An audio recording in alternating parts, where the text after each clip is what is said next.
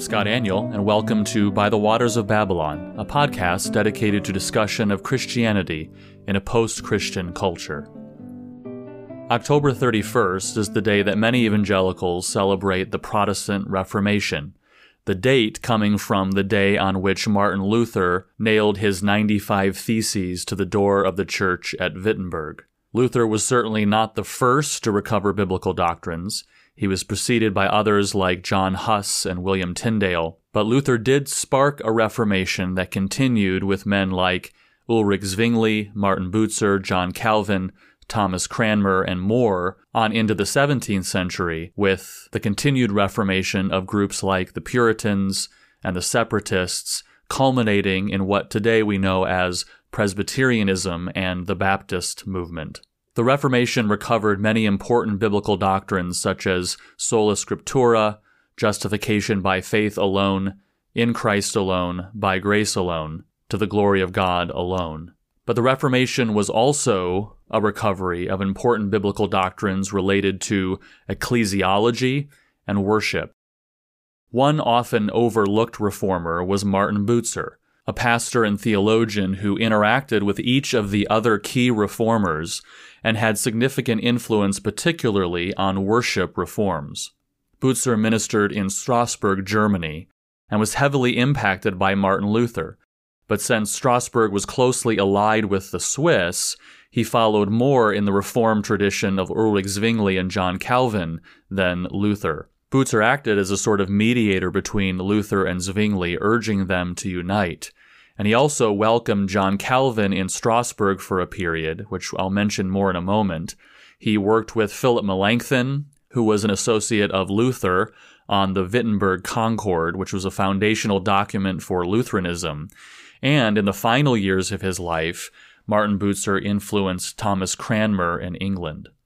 When Bucer arrived in Strasbourg in 1523, one of his first goals was to enact worship reforms and create a new liturgy. The Reformation there had already begun in earnest, but the liturgy in common use was simply a German translation of the Latin Mass.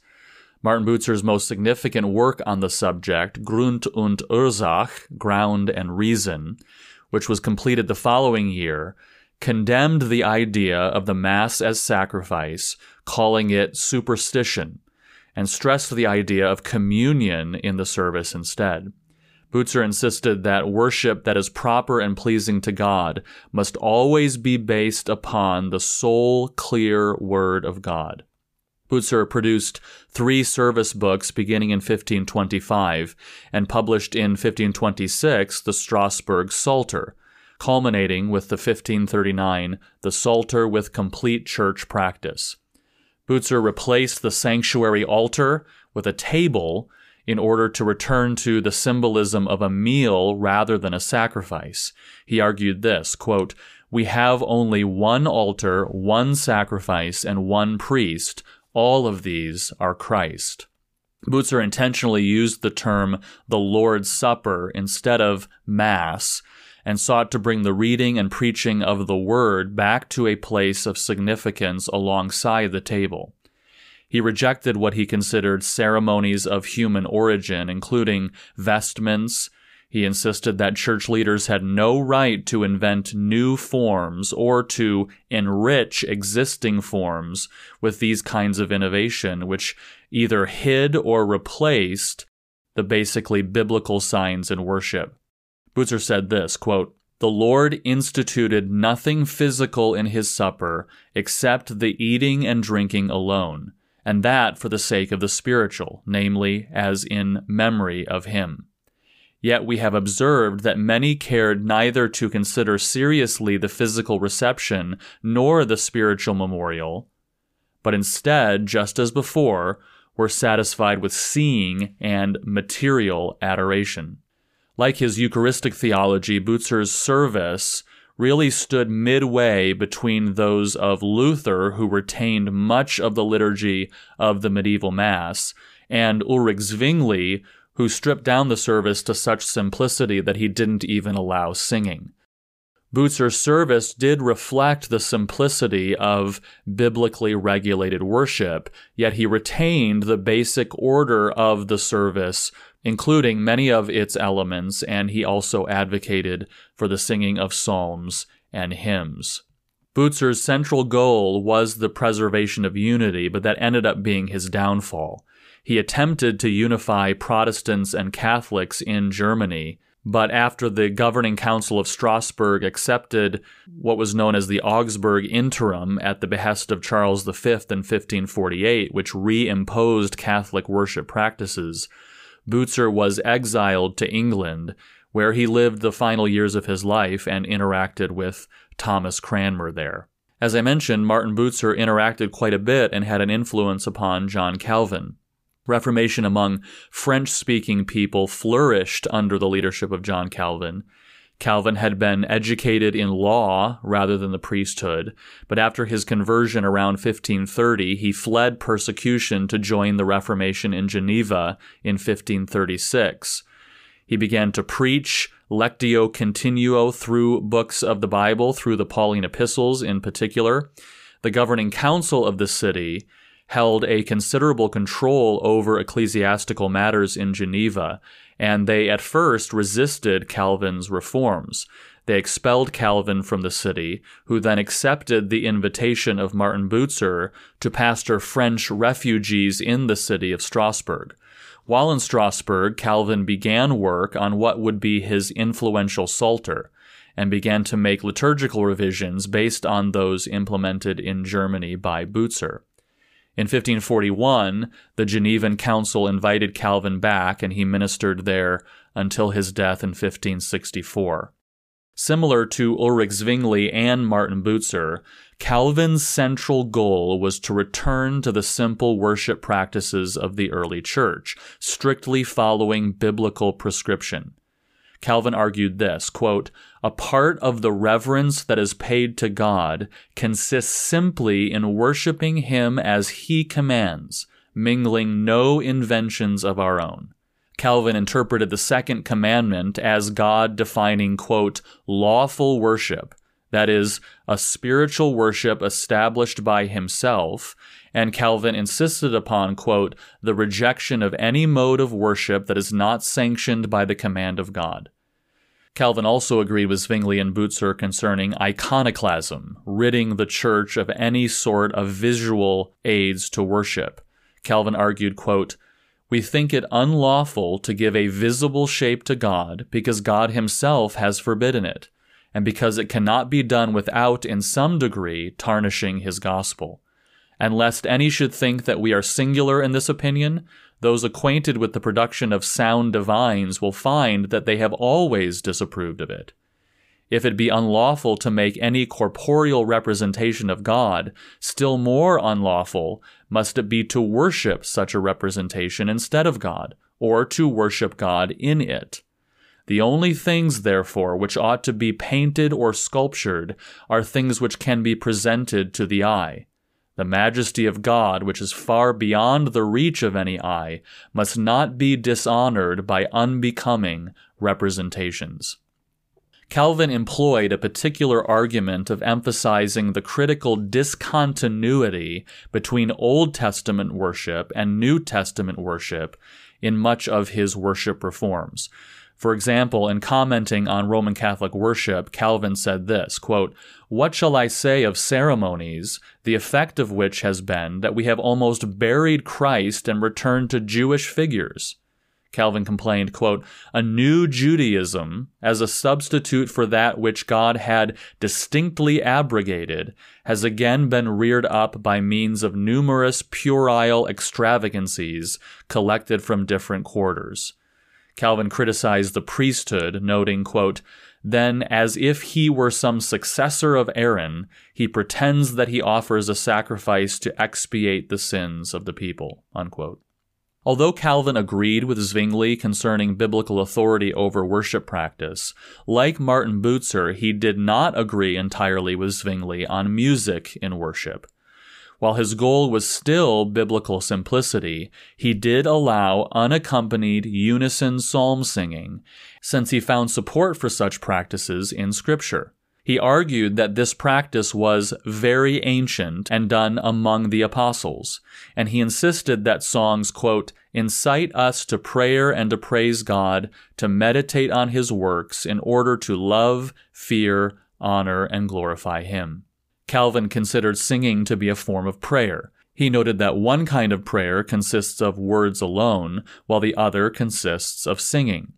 He insisted, however, that Christians sing only Scripture. He said, quote, now what St. Augustine says is true, that no one can sing things worthy of God except what he may have received from him.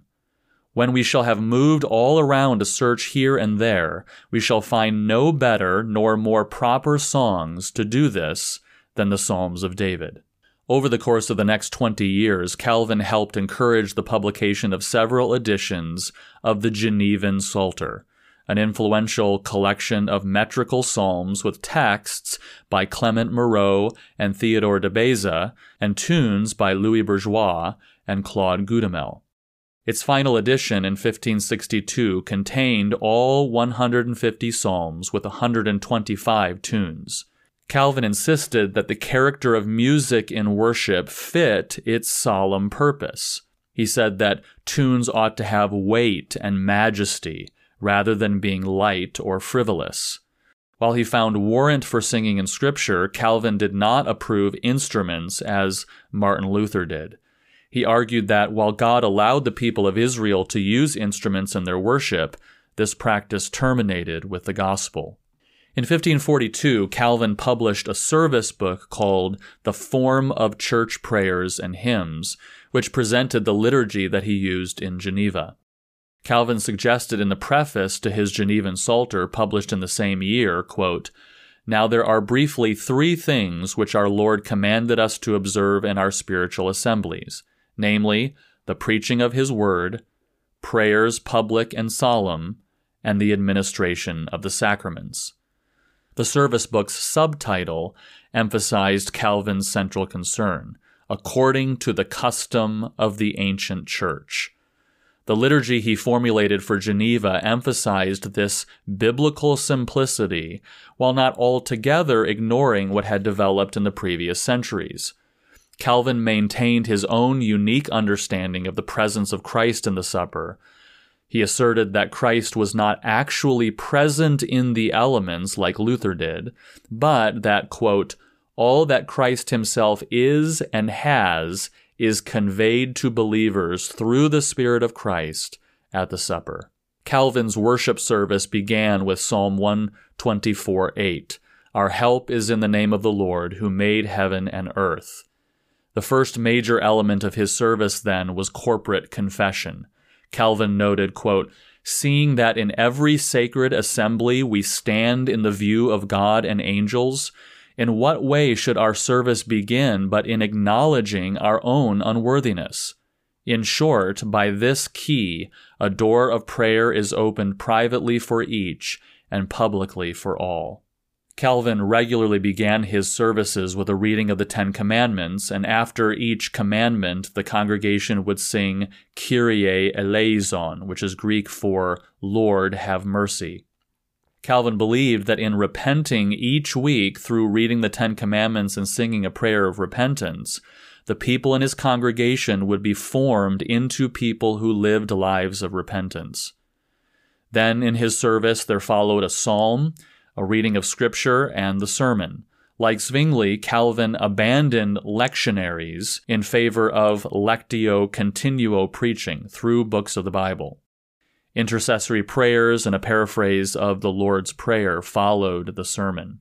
Calvin desired that communion be observed at least once a week, but the ruling Council of Geneva, which still maintained a lot of control in the city, would not allow it. They instead followed Zwingli's example of only quarterly celebration of the table. When observing the table, Calvin's service transitioned between the service of the Word and communion with the traditional practice of affirming the Apostles' Creed, although for Calvin this consisted of a sung version of the Creed. The service of the table contained a prayer of thanks, including an invocation and the Lord's Prayer. Interestingly, here Calvin preserved the tradition of what's called the Sursum Corda, in which the pastor would say, "Lift up your hearts," and the people would say, "We lift them up to the Lord." Calvin said this, "Let us raise our hearts and minds on high, where Jesus Christ is, in the glory of his Father, and from whence we look for him at our redemption." In Calvin's Eucharistic theology, he recovered the New Testament idea that in Christ and by the Holy Spirit, worshipers are raised to join in with the worship of heaven, represented at this climactic moment in the service. Calvin said this, "Let us not be bemused by these earthly and corruptible elements which we see with the eye and touch with the hand, in order to seek him there, as if he were enclosed in the bread or wine. Our souls will only then be disposed to be nourished and vivified by his substance, when they are thus raised above all earthly things, and carried as high as heaven, to enter the kingdom of God where he dwells. Let us therefore be content to have the bread and wine as signs and evidences, spiritually seeking the reality where the Word of God promises that we shall find it." After reading the words of institution from 1 Corinthians 11, the people partook of communion, during which they sang a psalm of thanksgiving, often Psalm 138. When all had finished, another prayer of thanksgiving was offered, and the service concluded with a final psalm of praise. Calvin's worship reforms in Geneva became the influential standard and model for several other traditions and have come to characterize quintessential Reformed worship. One particular comment Calvin made in the context of his liturgical reforms epitomizes a core biblical theology of worship. When challenged by opponents that his concerns about worship were unnecessary, Calvin replied, quote, "It is not true, as has been alleged, that we dispute about a worthless shadow. The whole substance of the Christian religion is brought into question." John Calvin recognized the formative relationship between liturgy and the Christian religion. How we worship forms what we believe. Thank you for listening to By the Waters of Babylon. Please subscribe on Apple Podcasts or other podcasting services, and if you enjoy the podcast, please give it a rating. You can find me on Twitter at twitter.com/ScottAnnual. I blog at g3min.org, and for articles, audio, and speaking itinerary, visit scottannual.com. Join me next time as we discuss issues related to Christianity in a post-Christian culture.